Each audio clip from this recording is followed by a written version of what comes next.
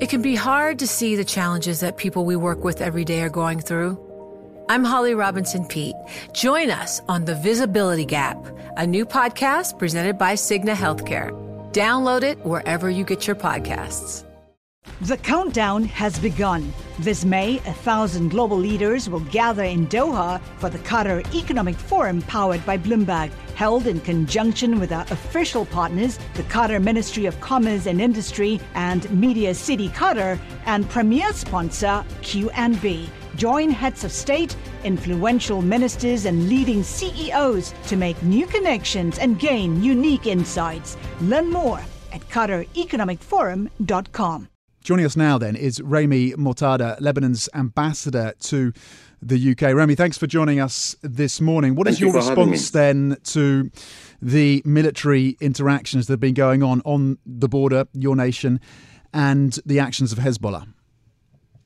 Well, since Saturday afternoon, we have been sustaining Israeli provocations towards our side of the borders.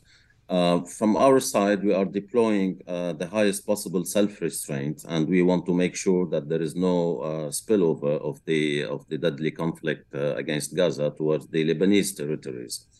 And I think all the actions that you have seen from the Lebanese side is of defensive nature, and they only aim at re-establishing the self-restraint on both sides of the border. We've been fully mobilized to make sure that Lebanon does not get entangled into what seems like a very deadly conflict. How much control, though, do you have over the Hezbollah forces that are firing from the border to stop that escalation that you're talking about? The government of Lebanon, of course, is an inclusive government, and Hezbollah is in the government, and it's the Lebanese position that we are committed to Resolution 1701, which governs the cessation of hostilities on the borders since 2006. But no country can stand by when its territories are occupied. So our message is that Israelis should deploy self-restraint and stop their provocations, because our action is of defensive nature. Yeah, and to be clear, Israel would say that they are in fact responding to incoming fire from Hezbollah, and that they are taking necessary defensive measures to respond to that. How convinced can we be then? Because this is the big risk going forward. One is Iran, one is Hezbollah. The two, of course, are intricately linked. What is your assessment right now of Hezbollah entering this conflict in a more sustained way? Well, when the level of violence in the occupied Palestinian territories crosses a certain threshold, tension will spread throughout the region, not only towards Lebanon.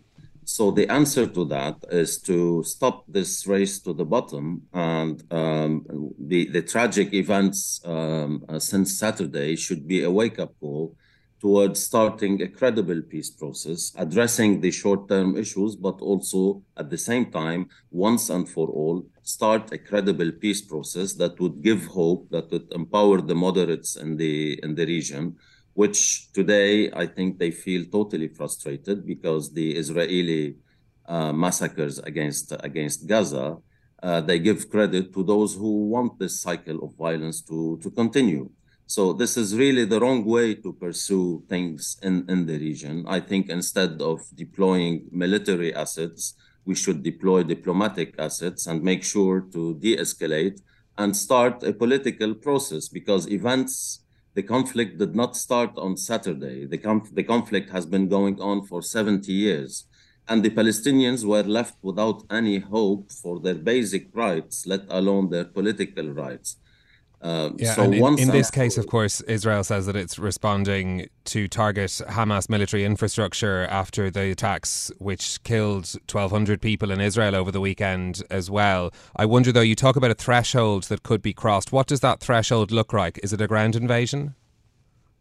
Well, I don't have the military details of what the red lines would be for all the stakeholders in the region, but it's a fact of life that when you have such a level of violence in a region that shares the same social fabric, that shares the same cultural fabric, it would be very difficult for governments, all governments, not only the Lebanese one, to contain the spillover effect. Yet we are fully mobilized, we are fully determined to maintain peace and stability on our southern borders, and to let the UN force in cooperation with the Lebanese army do their job, their mission towards de-escalation and making sure that calm remains in the region.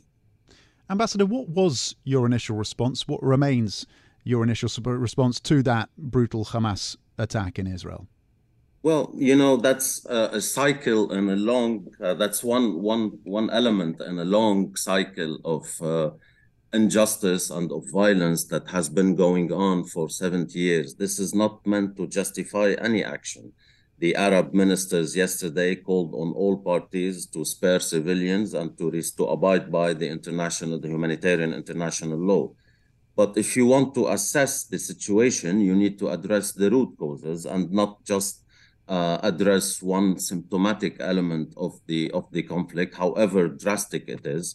Once and for all, we should go to the depth of the conflict and address the different elements, empower the moderates in the region. And I don't see the current Israeli actions empowering moderates in the region. They are rather alienating any seeds for moderates taking over in the region. You can't solve by military means. You can't solve a political conflict. There should be a credible political track that starts soon instead of pursuing this race to the bottom. And Ambassador, Israel has, of course, up until this event, has been normalizing relations with a number of countries in the region, in the Middle East. Do you see that now coming to a halt? Well, again, as I said, all the moderates of the region, they're frustrated by Israeli action today. As for the normalization, we commit ourselves to the terms of the Arab Peace Initiative, which calls for normalization only when there is a political solution that guarantees statehood for the Palestinians and withdrawal of Israel from all Arab occupied territories. Now, it's a sovereign right for every country to decide whatever it feels convenient for its people. But the shared Arab position is that normalization only comes after a political solution is found to the to the Palestinian struggle. Ambassador, we appreciate your time this morning. That's Rami Mortada, Lebanon's ambassador to the UK, speaking to us there. From Silicon Valley to Wall Street, the promise and perils of artificial intelligence are playing out on the world stage. But what will the next phase of AI adoption look like? Which companies from big tech to startups will dominate? And where do the risks and unintended consequences lie? I'm Emily Chang. Join me at Bloomberg Tech in San Francisco, May 9th, to answer many of the industry's burning questions, alongside Snap's Evan Spiegel, Xbox President Sarah Bond, OpenAI's Brad Lightcap, top researcher Dr. Fei-Fei Li of Stanford, and many more. More details and just a few tickets left at Bloomberg.com/TechSF.